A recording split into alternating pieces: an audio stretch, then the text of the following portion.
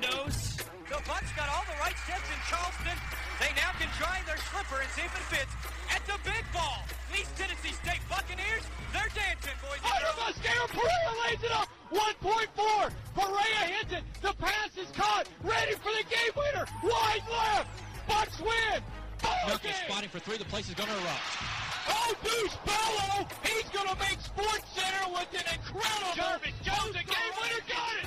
Ball game. East Tennessee State's going to leave on another. They got him. If he catches it, it's over. Ball game. Touchdown, Jawan Stinson. 25 yards. J.J. German for the win. He got it. J.J. German and the Bucks have shocked the Bulldogs. And the sidekick. Say hello to my little friend. What's your name, man? I told you. It doesn't matter what your name is. You're handsome. You have the perfect amount of scruff. And you still have no talent. It's Sandos and the sidekick on the Buccaneers Sports Network. Good Friday, Jay Sandos with Mike Gallagher. Into the week, Sandos and the sidekick this weekend coming up. A couple of contests on Saturday. It's Senior Day. ETSU women's basketball versus Sanford. Sundays, the men on the road at UNCG. Last night, a couple of games, two different outcomes. ETSU able to run away in the men's contest against VMI, and oh, so close for the women's basketball team. Another third straight heartbreaking defeat, this time in overtime against a undefeated Mercer Bear squad. We'll break down that for you. And finally, we'll wrap up the show with a little bold predictions. I almost nailed my first one. That's been the story of our bold predictions lately. Close but no cigar, and yet again last night for me. Yeah. Well, let's take a look first men's basketball. We'll recap that, take a break, women's basketball, and then we'll do some previews, bold predictions. But I think men's basketball, the story, bar none, was Bo Hodges. And I think most people will say, well, yeah, he had 26 points and you start rattling off some of his important stats that he had for the contest, and 12 rebounds, his first double-double, 4 assists, was finally 4 or 5 from the line, 10 of 13 shooting, a couple of threes, but it really came down to the defense. Yeah, pretty much on both sides of the ball. Bo did it all, and Steve Forbes knew that postgame. This is the Bo Hodges that I saw all summer, guys. I mean, fans, this is what I saw in June and July until he got hurt. He was shooting it at a high level. Very athletic, playing hard. I mean, I'm so proud of him. Happy for him that he's finally healthy. And I think, he's only a sophomore. We're going to see a whole heck of a lot more of this in the next couple, 3 years. Bo should be considered for Defensive Player of the Year in our league because he can guard 1 through 4. He can guard the other team's best 4-man, 3-man, 2-man, 1-man. And he did it tonight. And, you know what, you guys, our fans saw what Bubba Parham did to us last time. He had 25 points. And I thought our guys did a really good job of defending them, for the most part, the entire game. 26 rebounds, 26 points, 12 rebounds, and 4 assists. I'm big in efficiency. You know that. I love when players take a certain amount of shots to get to a certain amount of points. If you're at that 1-to-1 ratio, you're just not being efficient, not making the most of your opportunities. Bo doubles up his number of shots with the number of points that he scored. 10 of 13 from the field, 2 of 3 from outside, 4 of 5 from the line. Also a steal and a block, just to add some flair to what was already a packed score sheet. And Bubba Parham, 0 of 12. I mean, could there have been a more stark contrast from Game 1 to Game 2? He's the best scorer in this league statistically. Granted, they don't have a ton else, although Miles Lewis last night was very good, 27 points. Sarji Patel had 12. So there were a couple others that showed up, but Bubba did not, and you were there seeing all of the on-ball defending that Bo Hodges put on Bubba Parham. Sounded like a very impressive performance. Well, and again, I thought it was a great breakdown by me. Let Bubba Parham get his stuff. Everybody else worked out great last night. I mean, absolutely. What a game plan I put together for the squad. But his only other time in his career he didn't have a field goal was early his freshman year, and he was 0 for 5. Right. But he had 2 free throws. So he's matched a career low with 2 points. But, I mean, you're 0 for 12. And in the second half, you could really see. The first half, I thought Parham did a great job of not seeming to let it affect him. Sounded like he started to force it in the second half. The second half, absolutely. He started to hunt. It turned into It did. It really turned into selfishness. And instead of worrying about how the team's going, taking bad shots, I've got to get my scoring, what's going on. I want to lead the league in scoring. I'm not going to be able to do that. And I don't know what a 0 or a 2 point will do if that drops him a full point off the list, or what that'll do. They'll be updated a little later today, but just curious to see what that does for Bubba Parham. But really, the length of Bo Hodges and his athleticism just really got to Bubba Parham the entire way. Now, Lewis has been phenomenal. He's now got 17 in the first matchup, 27 next, so 44 points in the 2 games this year. Yeah. He's averaging 22. That's a career high, 27 points for him, 9 of 11 for Lyon. That's also a career high.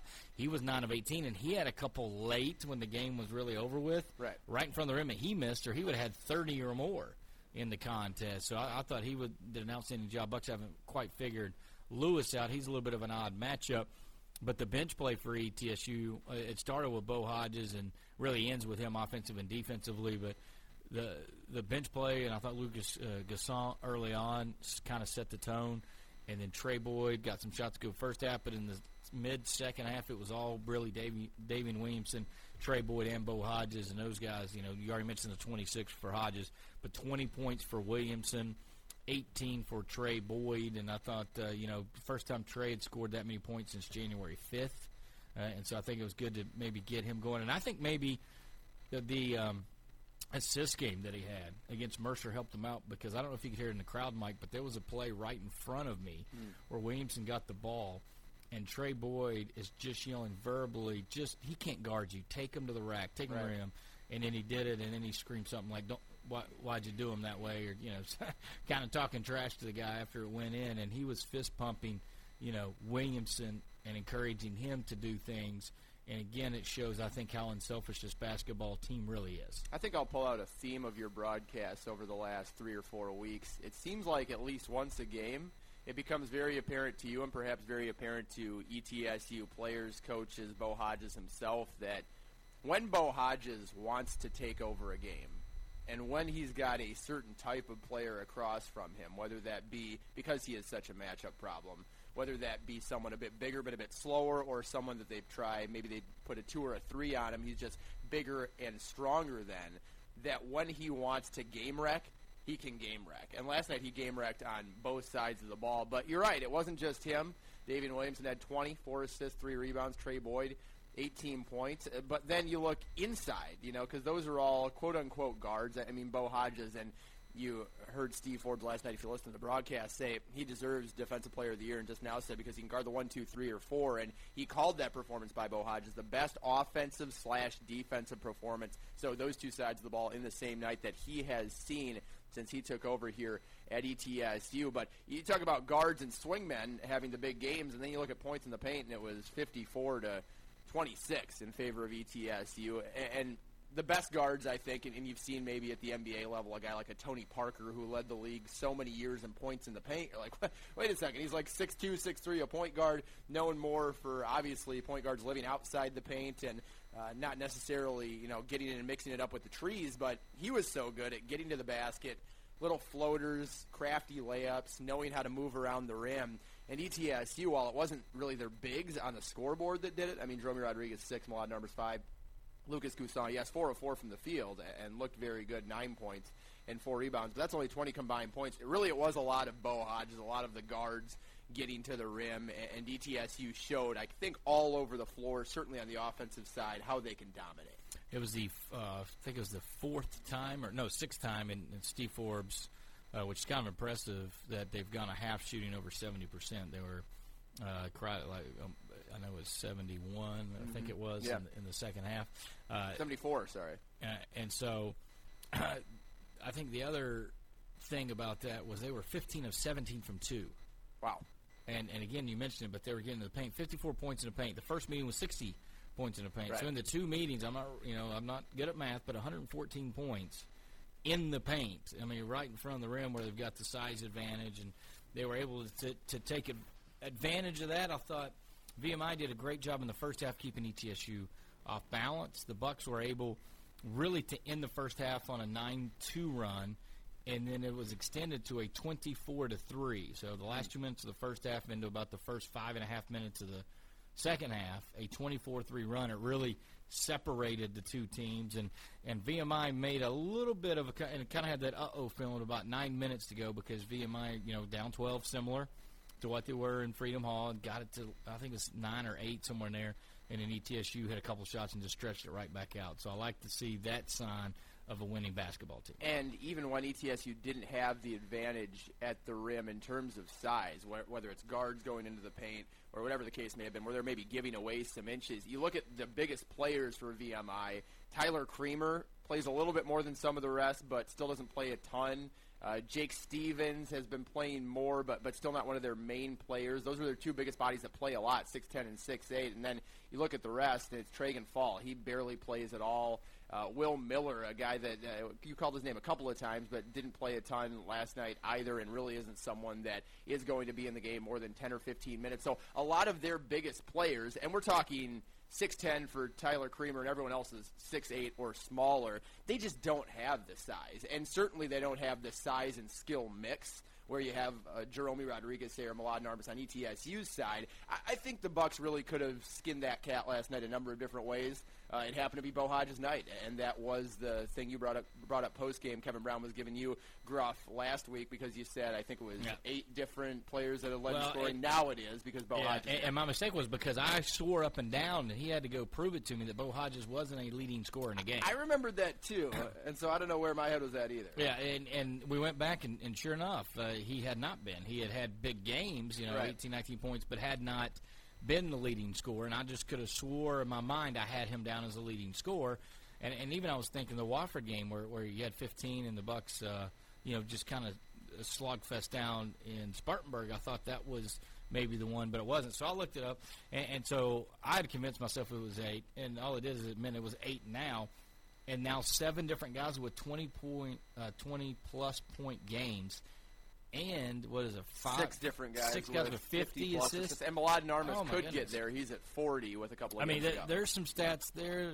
A team with Cher Llewellyn. Now, again, maybe the one knock, and we talked about it, well, who's going to be the guy to take over the game? Maybe now is it Bo Hodges ready to do so? He has shown some signs of that. We'll see in a situation.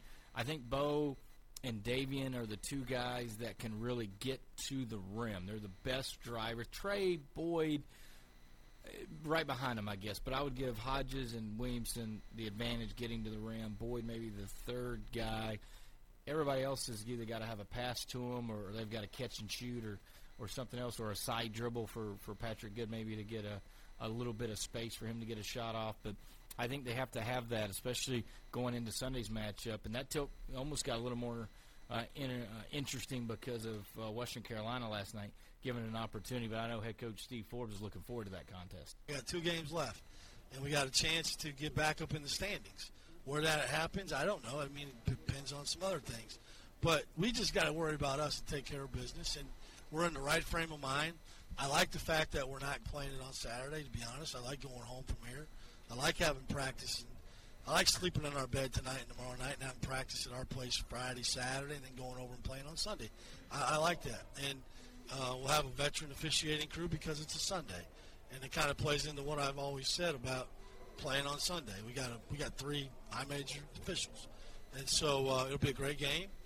They're good. They're really good. And we're going to be ready to go. And just one more point on Bo Hodges before we get to that. 22 of 30 in his last 3 games from the field, so that's incredibly impressive. Can you explain to people, and you heard Coach Forbes talk about it there in the middle of that soundbite, the refereeing circuit, how that works, why Sunday you get a more veteran crew, just for people that may not know. I think you and me are both familiar. Obviously, Coach Forbes is as well. But when he talks about that, I think some maybe are under the misconception that certain conferences have certain officials just because you hear a lot of the same names a lot of the time, such as the Carl Hesses of the world, but that's really not the case.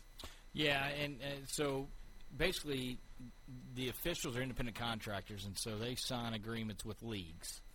And so they get whatever, and then, it's, think about it, if it's a Saturday and you're in the SEC and you're in the SoCon and you're in the ACC and you're in that and it's near your house and the paycheck's a little bigger, which place do you go? And that's sort of how it goes. So on Thursday and Saturday, which are big college basketball nights, they go down the list and, they're in a system called, I think it's Arbitron, and so they're able to put in their dates and this, and they book, and, the assigner goes in there and says, hey, do you want this game, do you want this game, and people accept it, this, that, and other. That being said, when you get to a day where there's not a lot of action, like Sunday, guys that are on the Southern Conference list that just would have worked an SEC or an ACC contest that's in the area, and especially playing in Greensboro.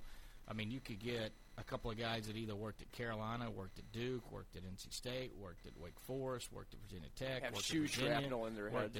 You could have had anything. Right. So there's just a bigger pool to get from, and so already now we have access to the list too, which is another thing. So that's not allowed to be released to, I think, the day of the game or a few hours before tip, so I'm not allowed to say. But there are 3 officials in that game that will be working SEC and ACC games before that that have done ETSU games, but they don't do a lot of ETSU games, and you generally see them more maybe in a Southern Conference tournament than you see them in the regular season. You may see them once. For an example, I know for sure one guy we've only seen once this year. The other 2 we haven't seen this year. But in the same token, a couple years ago, ETSU had one of the other officials in Greensboro in a last game of the year where a conference championship was on the line a couple years ago, and Greensboro ended up sneaking a win against ETSU right before it went to the tournament, and the Bucks got revenge with T.J. Cromer in the championship game. Right. It was the last game of the year. So, and that was on a Monday, which was a day that doesn't have a lot of action. So we've seen those before. So that's sort of how that works. And so my guess is it'll be similarly called to the Wofford game and how Wofford UNCG is, because higher officials just call it, I don't want to say, it's hard to say, because if you say you call it tighter, you expect more fouls. But they call it tighter what the rules are. They're more apt to let players decide the games as opposed to them determining the game one way or another. So we'll be curious to see if both teams will be able to adjust to what I think will be a physical game. So just quite simply, no exclusivity with certain leagues. Guys have 3 or 4 league contracts, and so on Sunday there's just not as many as you've seen. And this is the argument also behind moving to Friday, Sunday, or Wednesday, Saturday, maybe less so, but not only in the fact that you will get more attention from national media outlets, but also I think one of the tertiary arguments is you have guys that just know how to call games, or calling games at a higher level, and have been around the block at a very high level. Yeah, and if you went to the Friday, Sunday model, you could convince a crew that says, okay, hey, you can do a Southern Conference game that if it's a crew that's just, again, I'm just making it up, you're doing a North Carolina State game. Sure. And say, look, you could call a UNCG Furman game in Greensboro. You 3 could literally get in a car, go on over to NC State, do that, and then drive on down to Wofford and do Wofford and Chattanooga, on Sunday. And right. then you're just, in 3 days, you're going very few miles, and they're getting a pretty good right. pretty good paycheck. And for a lot of guys, they live close to that area. So that's sort of how that works out. And guys are, again, independent contractors, so there are times that leagues don't sign. And there's also, some scratch lists. Like Carl Hess is not going to work a Samford game this year, but he's going to work Southern Conference games. We've seen him do Southern Conference games. Is he going to do any Southern Conference tournament games? Probably. Is he going to be in the championship game? If I'm a wagering man, which I'm not, I would assume, because he has been for the last 2 or 3 seasons in the championship game. My guess is probably going to see him in the championship game again. So it'll be interesting to see how that goes. In the same token, I'll say this, Mike Gallagher, been around a while, and I've seen some of those high-level guys get Southern Conference games, and sometimes they don't give you their best game because the paycheck isn't as much and things are there. Now, I hope, because the magnitude of the game is such, and I hope that Mike Wood, the assigner, has called these guys and say, look, I know we don't pay as much as what you're making on Saturday. We are going to pay you a decent amount of money now. Is there a way, this could decide, a very high seed could decide at large, could decide a lot of things. And so hopefully they get that through those guys' heads and you get a good called game. So, all right, long segment in 1. We'll come back. We may even have a long segment 2 because ETSU women's basketball, another heartbreaker against the Mercer Bears. We'll break that down for you after this timeout from San Jose Sidekicks. This is the Buccaneers Sports Network. It's funny how things can multiply, like cold weather. 1 minute, a few snowflakes fall. The next, you need a snowblower just to find your feet. Or tardiness. Run 2 minutes late in the morning and you're a half hour late to work. Come on. But good things come from multiplying too, like the new Multiplier Instant Games, which give you a chance to multiply your winnings. So go ahead, enjoy the good kind of multiplying today with the new Multiplier Instant Games, only from the Tennessee Lottery. Game-changing fun. Please play responsibly. Wow, am I happy about my new Wow Rate e-checking account at Citizens Bank. I got a huge rate on my deposit and great account features. With that sort of a deal, I'm saving for much-needed Bucks tickets to cheer on my team. Learn more about Wow Rate e-checking accounts at citizensbank24.com. Wow Rate e-checking accounts at citizensbank24.com. Go Bucks! Bank your own way. Citizens Bank, member FDIC. Looking to promote your business but don't know the best avenue? Stand out from the crowd and go big with billboards. We're Allison Outdoor, and we're the new guys in town. Whether it's digital or traditional billboards, our locations span the Tri-Cities. If you're looking for high exposure for a day, a year, or anything in between, we have rates and packages for you. Call Nick Stickley for pricing at 423-360-4809 or AllisonOutdoor.com. And go Bucks! Food City is excited for another thrilling basketball season with the ETSU Buccaneers.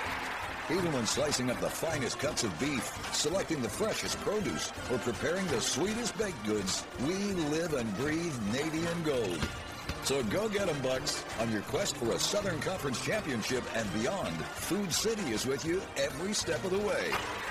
Food City, official supermarket of ETSU Athletics. Today and every day, the Johnson City way. Johnson City Hyundai is proud to support East Tennessee State Athletics. Excellence in education, teamwork and trust, success and understanding.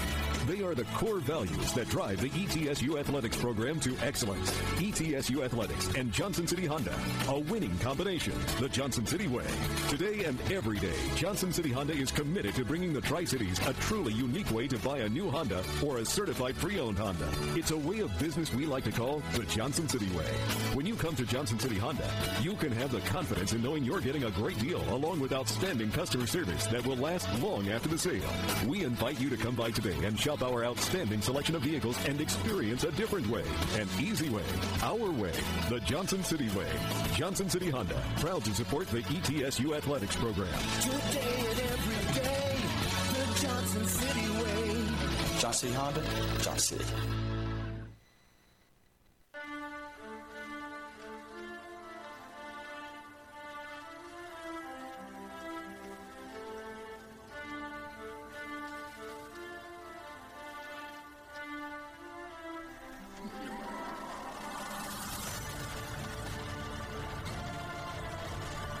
Sandos and the Sidekick back with you. Another exciting Friday for you. A recap from Thursday where I talked ETSU men's basketball, women's basketball, and it's going to almost sound like a broken record for our third recap, but man, what a heartbreaker. I'm sitting there and, and a lot of people don't understand in the broadcast, I'm obviously doing the men's game. I've got, like you would imagine, I've got computers and iPads and everything up and going and keeping up with the women, and every once in a while I'm having you chime in my ear to see if you've got an update for me while I'm doing play-by-play and everything going on and trying to will the women's team to a W. It went to overtime, and I know ETSU was able, I think, down 2 or 4 seconds to go. Bad thing is I didn't sit. Now, you got to at least try to watch it while you were doing double duty and try to pay somewhat of attention. Yeah. So you probably have a little bit better breakdown of the last few moments than I do. I was watching stats, and, again, because we come in the next morning and record, I haven't had a chance to go back and watch it on ESPN. I do plan on doing that because I've watched the other two, the Wofford and the Furman game. I want to go back and kind of watch this Mercer game for Brittany Zell. But certainly take us through the last few moments there, not just in regulation but also in overtime. Well, ETSU goes on an 11-0 run to take a 69-68 lead with 1:40 to go as Erica Haynes-Overton splits a pair at the line. And that's kind of when Shannon Titus started to take over the game for Mercer, but it was by no means over. Just because she was having a great last 7-8 minutes didn't mean that the Bucks didn't have a chance to win that contest. They had a couple of them. I'm not sure if they were necessarily direct chances, like, you had a look at the bucket to win from outside with a couple seconds to go. That's not how things ended up going. Shannon Titus made a layup and then another.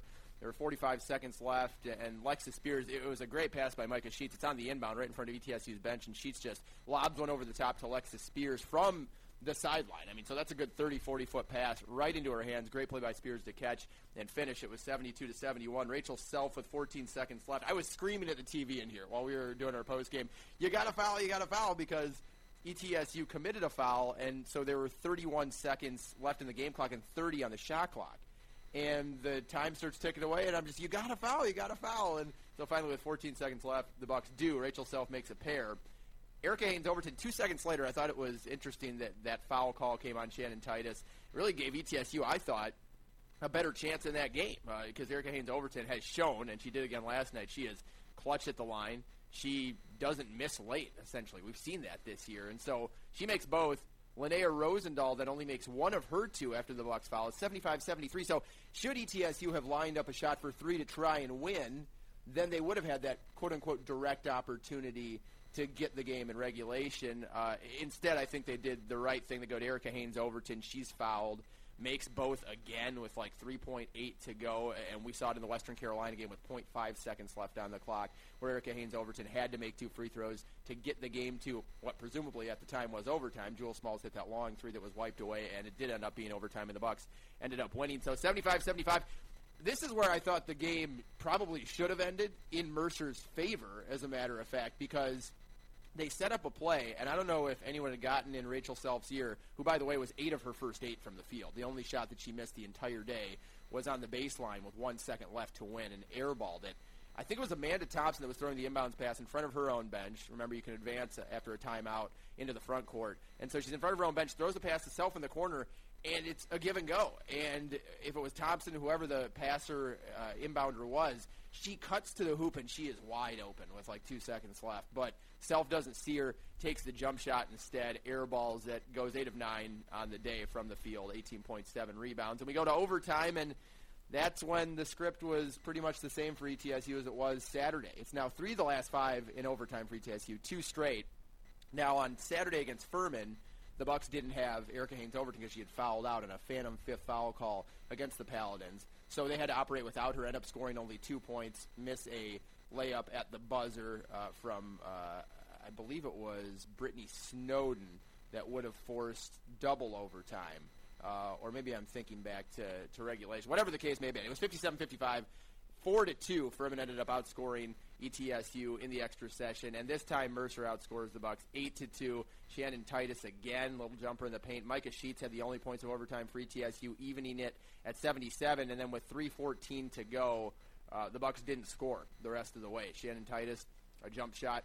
And then it was Titus again with 13 seconds left. And then Titus made the free throws to ice it. 12 of the last 13 points for Titus for Mercer. And the Bucks in that scoreless stretch had a turnover from Raven Dean, turnover from Micah Sheets, missed jump shot from Micah Sheets, missed jump shot from Raven Dean, and then also had Brittany Snowden miss a layup. And then finally at the end, Erica Haynes-Overton got a touch, missed a 3, but it was really too late at that point with 2 seconds to go. So ETSU had some shots in overtime, right? If they could have put the ball in the basket, held on to the ball at least, and gotten some looks at the hoop.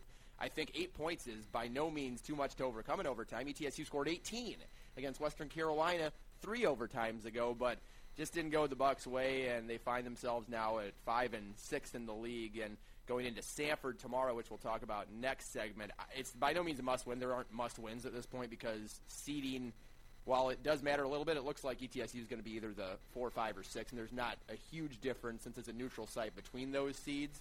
So, yeah, you're right, a tough one. A third consecutive game where it's overtime or 3 points or less. 11 points these games have been separated by the last 3, and you talked about it on a couple shows ago. If it wasn't for the Bucks losing these 3 straight, and if they would have had a bounce here, bounce there, things go a little bit differently, they'd be looking at a 6-game winning streak. And it's just crazy to think that a few seconds can make all the difference in a season.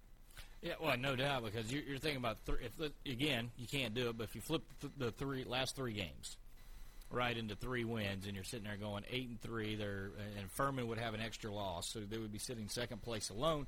The other crazy thing, right? That'd be 6 wins in a row. Is that right? They won 3 home games, and then I said that like 30 seconds ago. Yeah. So 6 wins in a row. Now you're talking about 3 more opportunities, 9 wins in a row. Get to the tournament. I mean, who would be hotter than that? Because at that point, you would have beaten Mercer. Nobody would have a longer win streak at that point. So it's one of those situations. But to your point, you get over there, a neutral site, and anything can happen. And this league, other than and Mercer again, looked beatable. I mean, they're the best team in the league, but they're not head and shoulders above everybody. They're making enough plays. They've won a championship last year, so they have a lot of people that return that know how to close out games, know how to do just enough to win. but what will they do when they get to the conference tournament in Asheville, neutral site? Who's going to handle what? I think it's going to be a wide-open women's tournament, just like I think the men have legitimate 4 teams that can win. I think everybody agrees that it's going to come down to 4 teams. Now, could there be an upset in the quarters? There could, sure. I could see it happening because of different matchups. But for the most part, I think everyone thinks, Wofford, Furman, UNCG, and ETSU are going to be the 4 teams in the semis, and the champions comes out of that. I mean, I think Mercer could play one of 5 different teams in the championship game. Yeah, absolutely. Depending on seeding, where they go. I wouldn't even count out Sanford at the 6th seed. I think the only 2 that probably are going to struggle is UNCG and Western Carolina. So if you get a 1 or a 2 seed, and right now Furman in a catbird seat for the 2, they may have a little bit easier time in the quarters. But then the semifinal matchups, and again, if you're choosing the standings right now, Mercer is going to get Wofford or ETSU in that semis, and then Furman is either going to get Chad or Sanford, in that other semifinal matchup. And I think, again, those could be some toss-up type games because Sanford has lost in overtime at Mercer, and ETSU's lost in overtime at home, and then led at halftime at Mercer. So, again, I think this could be one of the more wide-open ones. And if you're Mercer, I think you have to be, you're feeling good about all these wins, all that, but I think they still have to be a little nervous of what's to come still in Asheville. Just to go back to that Furman game, Carly Litton had her 3 blocked in regulation that would have won it for ETSU, and then it was Brittany Snowden on that layup in overtime that would have forced double overtime, but the Bucks fell by 2. The crazy thing about last night's game, I thought, was, and granted I was multitasking, there's not a ton you have to do when you produce back in studio for the games that you do for the ETSU men's basketball team. So I wasn't seeing every possession. I wasn't completely tuned into the game, but I looked up and I was wondering if Kiki Calloway had played that day. Was she hurt or what happened? So I very well could have just missed the fact that she was out there, but she didn't seem to me like the big difference maker last night. She had 14 points on 16 shots, 7 assists, so certainly was doing some facilitating as Mercer ended with 20 assists on 37 field goals. But the preseason player of the year, I didn't even think was close to the best player on her team last night, and that was the case as well when ETSU was at Mercer, where the Bears ended up running away from the Bucks in the fourth quarter and winning by 23. Rachel Self, obviously, we talked about the 18 points and 7 rebounds, but Titus with 12 of the last 13 points for Mercer, 27 points, 5 rebounds, 3 assists. Players like Shannon Titus just kill ETSU, and I'm going to ask Bruce Trambarger on the breakdown tomorrow before our broadcast about it, and perhaps Brittany Azell too when we chat with her pregame. Why is it those players, the lanky, athletic players that can crash the glass and are very aggressive, I'd say, in their offensive style? Shannon Titus is quick. She gets to the hoop, and she has the ability to finish there. A lot of her points will come in the paint, and she had 27 after having 17 and 12, I believe it was, in the first matchup between the two. And really on the offensive glass is where she makes a big difference. But last night didn't even have an offensive rebound. It was 7 offensive rebounds in the first game, none last night, where Rachel Self had 5 offensive rebounds. ETSU really did a great job on the glass, 47-29. They were plus 18, and if you would have told me they were going to be plus 18 before the game. No, that's a great point. If I read you these 2 stats only, just these 2 stats only, and you just said 47-29 rebounds, 22-9 offensive rebounds, and 19-24 on the line, and the opposing team went 6 of 8. You're sitting there going, how much did we win by? Game over. How much did we win by? There's not even a question of the result if you just read that. So it's even a little bit more, again, and normally I have enough time and some other things to watch a little bit, so I'm a little bit more well-versed on a Thursday game, even if the men play. I haven't been able to watch this, but I'm kind of curious to go back and watch and see exactly what happened because and I know Mercer shot 50%. That's the difference is the 10%. But I'm still looking at it and going, okay, you had 13 more points at the stripe.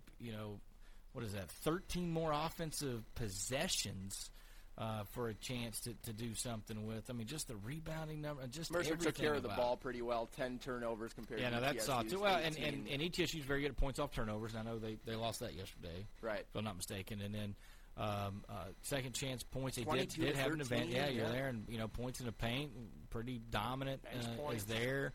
I mean, everything kind of points to should be a win. And so that's, I mean, I think the women's basketball team is literally right there on the cusp of figuring this thing out. Now, the truth is, it doesn't matter when you figure it out, except for Asheville, right? The tournament. You can figure it out now, it doesn't matter. But if you figure it out in Asheville, in the tournament, chance to go to the big dance, nobody remembers anything else but how good you played, down the stretch of those 3 days. And, I mean, everybody will take a championship, right? Yeah, no question. And ETSU, I think you're right, is just right on the precipice of playing that championship-level ball. They just haven't been able to finish a game. And it's just so frustrating because you can see the pieces there. Putting them together has been the hard part. Well, and we'll have a chance Saturday, which we're going to talk about right after this break. It's senior day for women's basketball Saturday. Men's team on the road. UNCG will preview both those games right after this time out. Your word from San Jose Sidekicks is the Buccaneers Sports Network. Ballad Health is an integrated healthcare system built to meet the local needs in Northeast Tennessee and Southwest Virginia. Together with community, we are transforming our region. We're making communities healthier. We're expanding access to critical services in rural areas. And we're investing in health research and medical education. It's your story. We're listening. Ballad Health is proud to be the official healthcare provider of ETSU Athletics. Go Bucks! The Carnegie Hotel is Johnson City's only AAA four-diamond property that is unique, tranquil, and brimming with character, just adjacent to East Tennessee State University. When it's time to dine, Wellington's restaurant in the Carnegie Hotel is the place to be, serving breakfast, lunch, and dinner in grand style. And why not come indulge yourself at Austin Springs Spa, located right inside the Carnegie Hotel. East Tennessee's premier full-service spa provides everything you need to rejuvenate, revive, and renew. The Carnegie Hotel, 1216 State of Franklin Road in Johnson City. Wendy's has 3 new hamburgers on the new Made to Crave menu. The barbecue cheeseburger, the sauce and bacon cheeseburger, and the peppercorn mushroom melt. They've got so much swagger, they'll change the way you think about hamburgers and the way you ride through our drive-thru. Maybe you'll lean your seat back a little. Maybe a lot. Maybe you'll roll your windows down. Or maybe your window's broken because you punched through it to get your hamburger faster. Try the 3 new hamburgers on Wendy's new Made to Crave menu and download the Wendy's app for craveable deals today. At Wendy's, we got you. At participating Wendy's.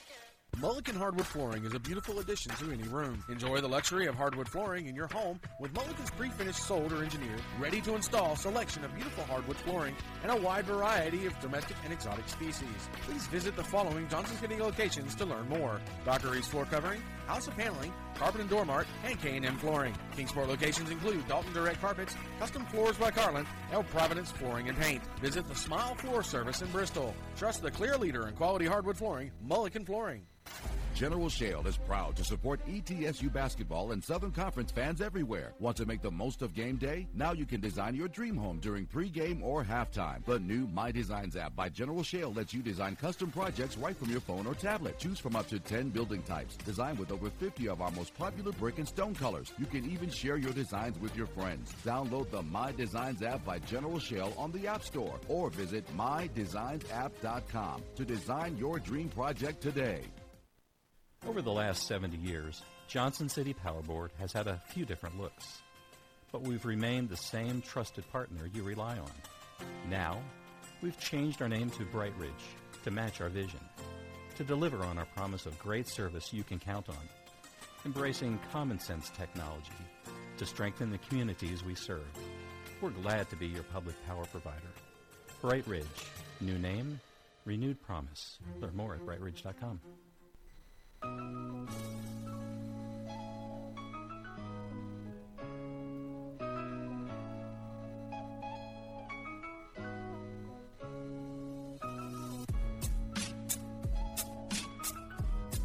Sanderson, the sidekick, back with you. Segment 3, we're going to take a look at the games coming up this weekend, and we'll go in chronological order. It will be ETSU women's basketball. Senior day against the Sanford Bulldogs, and I just have to imagine, I know Brittany Zell, like most coaches, will give you that's the next game on schedule, but I have to imagine after what happened to them in Birmingham that Mike Gallagher, they've got to be excited to see this team back and ready to maybe pounce and get back in the win column. Well, the game that Sanford played was so outside of their ability, and I hate to denigrate them at all in that way, but you look at the stats. I mean, I'm not saying anything that would be surprising to anyone around the league or anyone that's been observing ETSU women's basketball and the rest of the Southern Conference this year, the 8-team league that the Bucks are in. 79 points, and you look at their point production the rest of the year, and they've only cleared 70 4 other times and only scored more than 79 once, and that was in overtime against Denver back on the 19th of December, which is still probably their best win, that 87-83 win at Denver in front of about 1,800. So they played out of their minds, quite honestly. There's not a single player on Stanford that's averaging in double figures. It's Natalie Armstrong, it's Tanisha Hill, it's Paige Surup, and they're the only ones averaging above 7 points per game. They're getting killed on the glass. They're -7. I mean, there's so many categories for Stanford where they are last, second to last in the league, not only in league play but just overall. The team doesn't score the ball well, 59 points per game.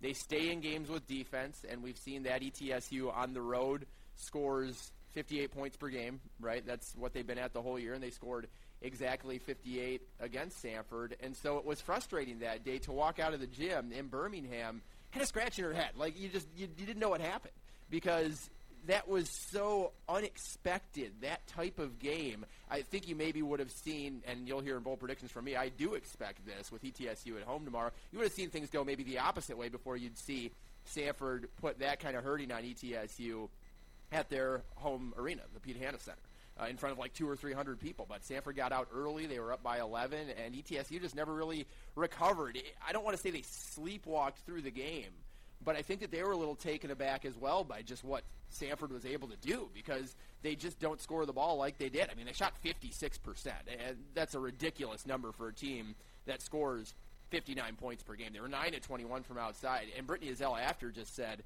look, sometimes you are beaten. Sometimes the other team just has a better day. Tip your cap, right? And absolutely they did. So, without a doubt, impressive performance by Stanford that day, but I would not expect that again. ETSU was +7 on the glass that day, and there were some other stats that did go their way. None of them really matter just because Stanford shot the ball so well, but tomorrow is not going to be that, because Stanford, unless for some reason they love seeing the blue and gold across from them, can't physically put up that type of performance again. No, I don't believe they will, and I think ETSU, again, is going to – it's something to prove. I think they obviously didn't like the way that Stanford had that offensive explosion really on them, and ETSU has been at home they're just different. They score much better, and they didn't really shoot the ball that bad. No. And you look at some of the stats, it was really just they got outplayed. I think it's just the easiest way to do it, and there wasn't many misses because, Stanford just – plays that Princeton style, run it down. I think ETSU can force turnovers in this one. I think they'll, because they're at home, I think they'll be able to get up and down the floor. I don't think I think they'll be better prepared the second time you see that system. Generally Stanford struggles more second time around the league than they do the first time, and there's not a whole lot of wrinkles if you can get. The one issue I would say is if ETSU got in foul trouble, which can happen working against that system, I could see where you had maybe some different combinations of players on the floor and then miscommunication on back screens and everything else, and then you give up a lot of layups. I could see that being an issue, but other than that, I really feel like the women's team is going to come out ready to go. I think the inside game is going to be there for them. I think Spears and Snowden the last 2, 3, 4 games have been outstanding. I think they'll continue to do that as well. I think Haynes Overton is starting to figure out how to score.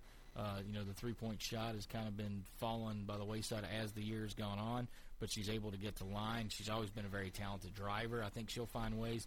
But to me, I think the inside play on offense and then the defensively creating pressures, not giving up easy buckets and creating enough turnovers and getting out and running in the open floor, because I feel like if ETSU gets to 70 in that game, that'll be enough in Brooks' gym that Stanford, I don't think, is going to be able to put 70, 75 on the board. Yeah, Brittany Snowden's on back-to-back double-doubles, and then 2 of the last 3, Lexus Spears has had 17 points. You remember the 17 in 6 minutes, still the box score of the year, I think, in my opinion. 17 points in 6 minutes against Wofford, and then last night we didn't even talk about her really in the recap, simply because she wasn't very active late, was Lexus Spears. Ended up playing 19 minutes, 17 points. This should tell you how much ETSU wants to win. Lexus Spears, when she checked out of the game last night, and one of the many times, they kind of cycle her in 3 or 4 minutes at a time, went straight to the trash can and threw up.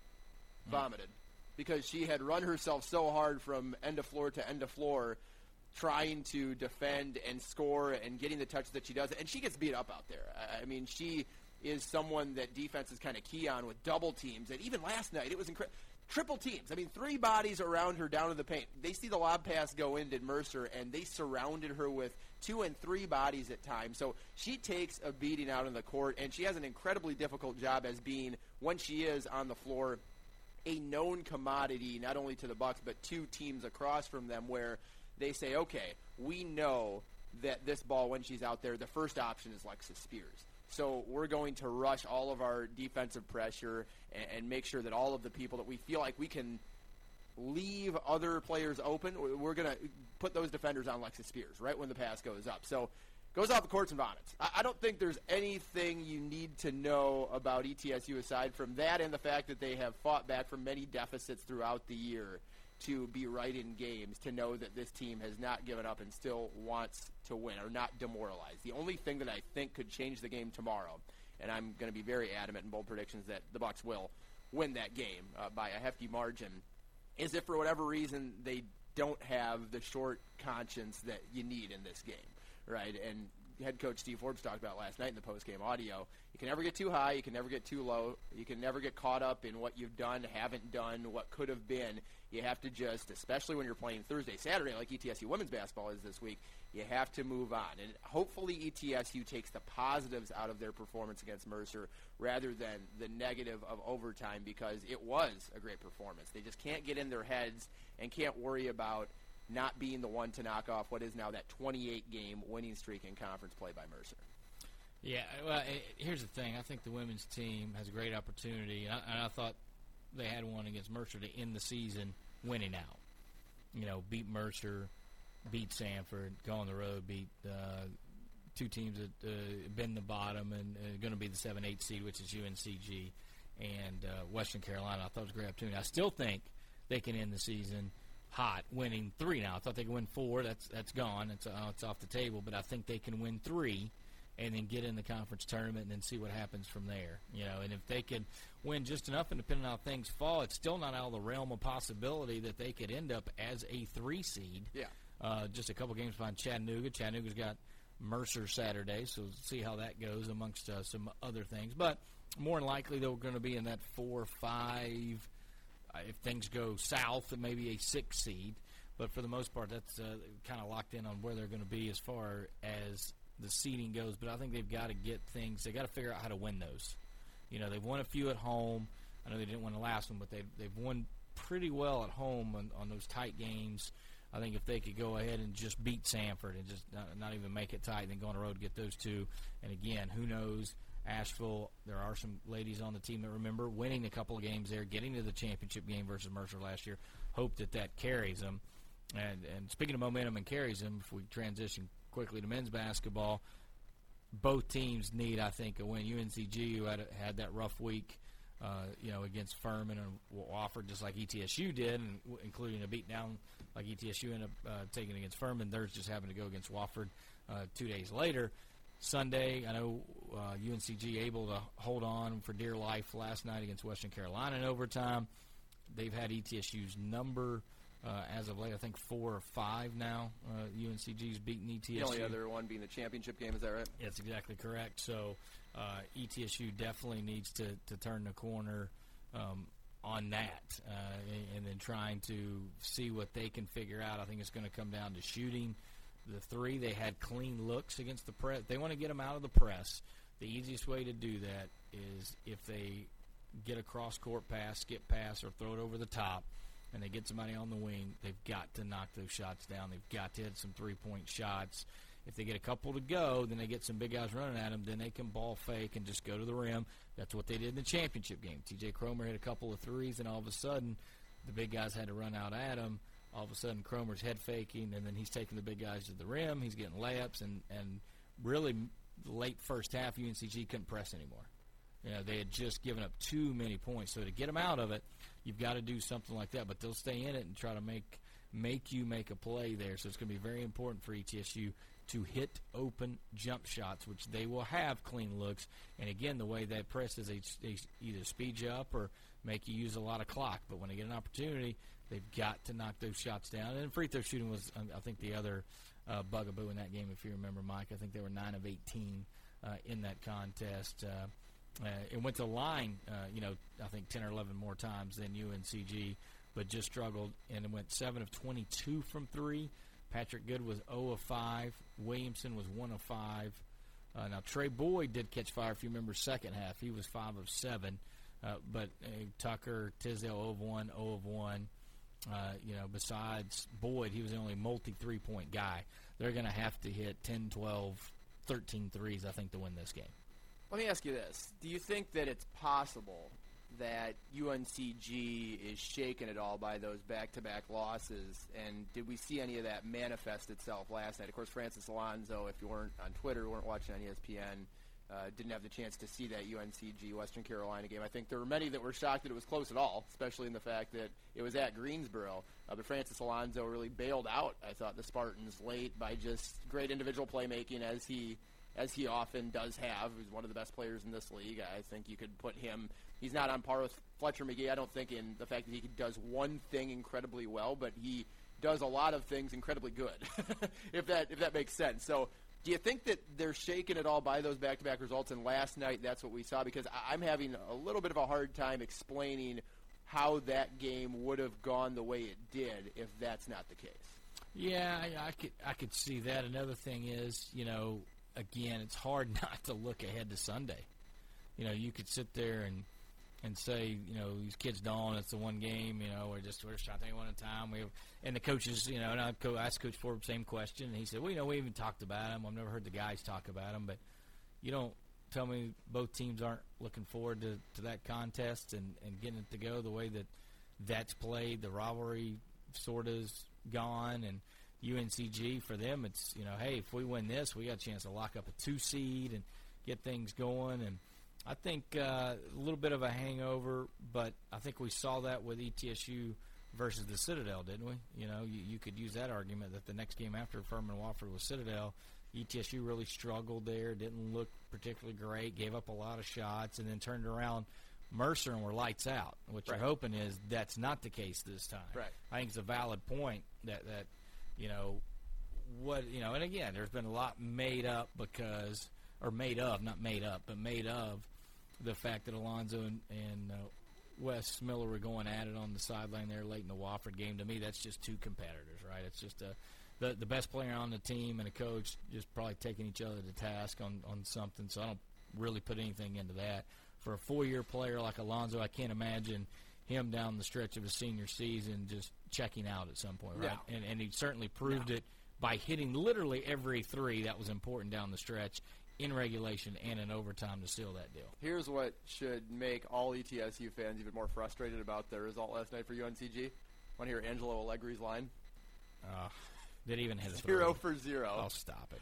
4 fouls. Okay. Now, and a turnover. So he did not hit one, right? He did not hit one? He didn't take a shot. Okay.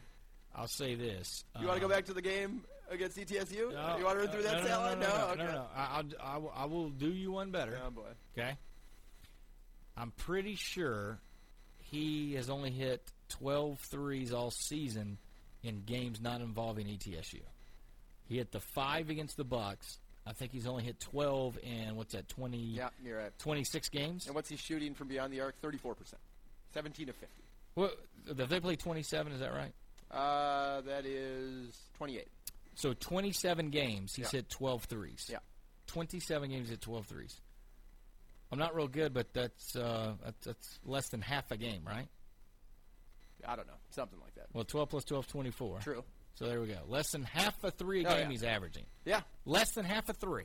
Yeah. He hit 5 against ETSU. 5. His stat line that day. Is he going to be able to hit that again? 16 minutes, 5 of 8 from the 4, 5 of 6 from outside, 15 points, and no fouls. So starkly different, contrastly different from the ETSU game. But as long as he's not doing ridiculous things, and I'm not going to say that it's just completely outlandish that someone for either of these teams, ETSU or UNCG, steps up that you wouldn't expect, especially in ETSU's case, because anybody really can step up, right? But I don't think that someone is going to go out of their mind like Angelo Allegri did. And if they do, I hope it's like Carlos Curtis pressed into action, or DeAndre Bernard pressed into action, or Miles Rasnick has to come in and play like 15 minutes. Just some outlandish scenario where some buck, there's some justice in this world, right? Some buck comes in that is averaging 1.7 points per game, and boom, they crush UNCG, because on the road, ETSU, I think that this is going to be a really good game either way.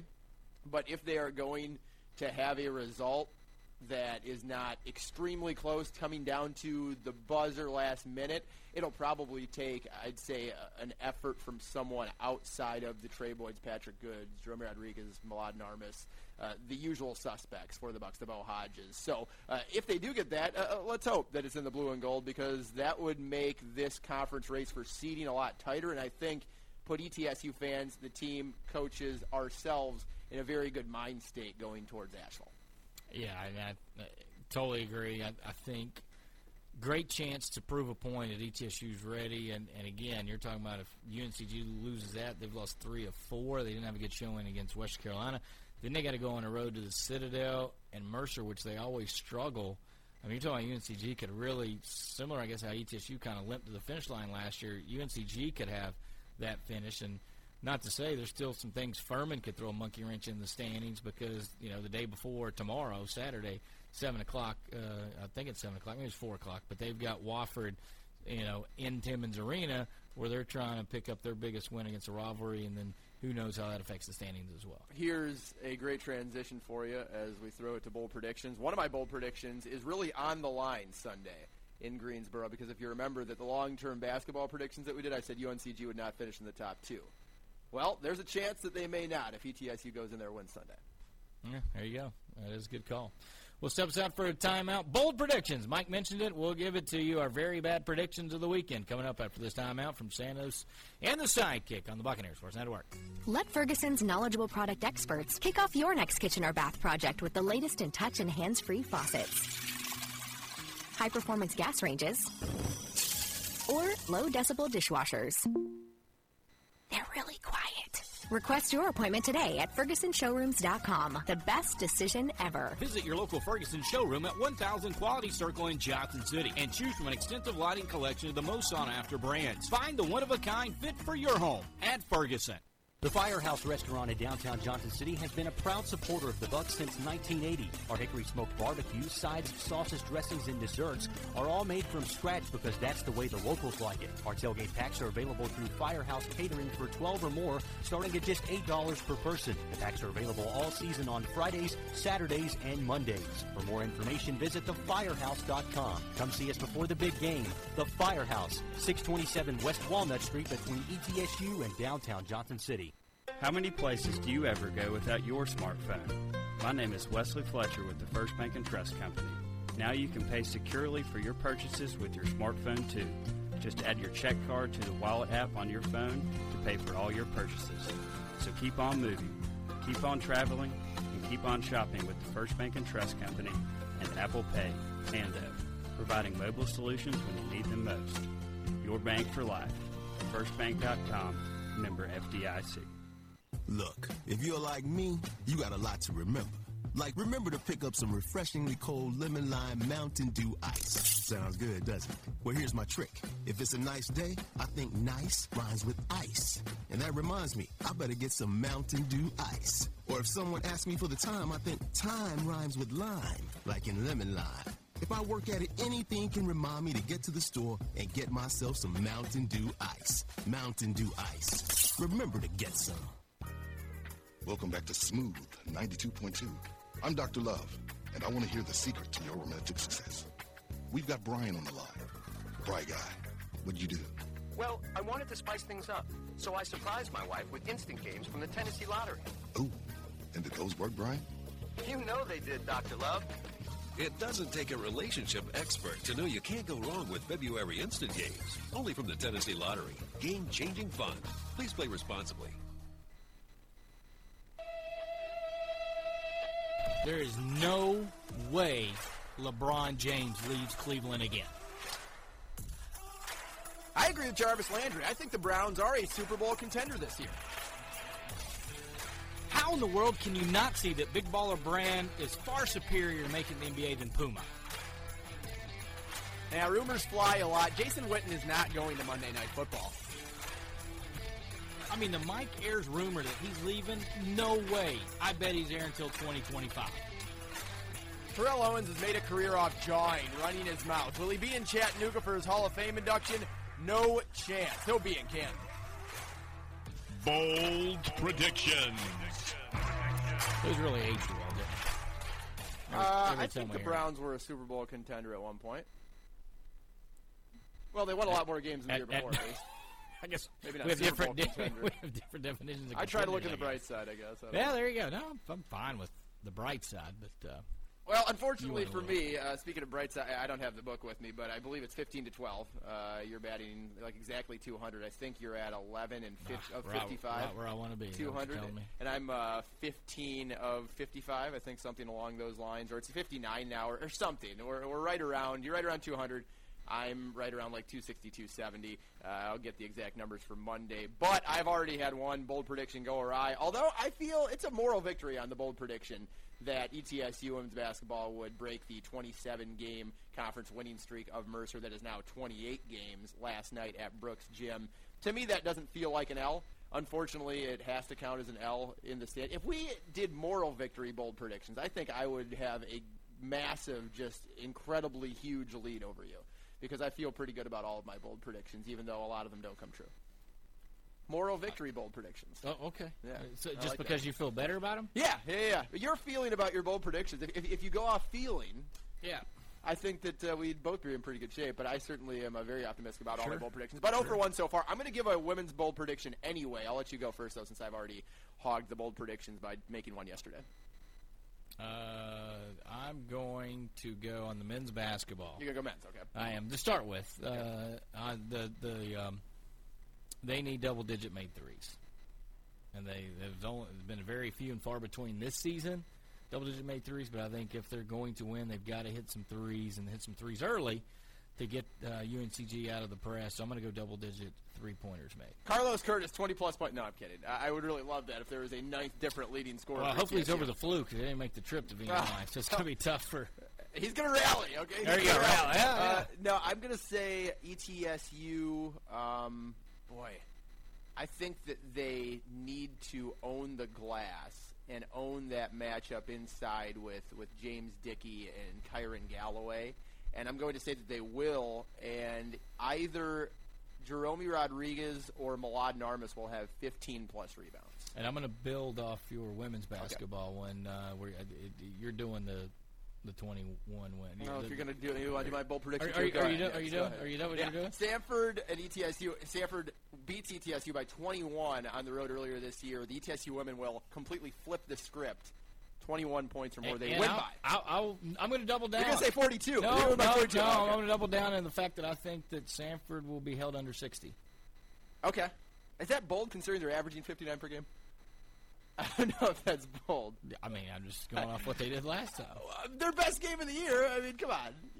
How about under 50?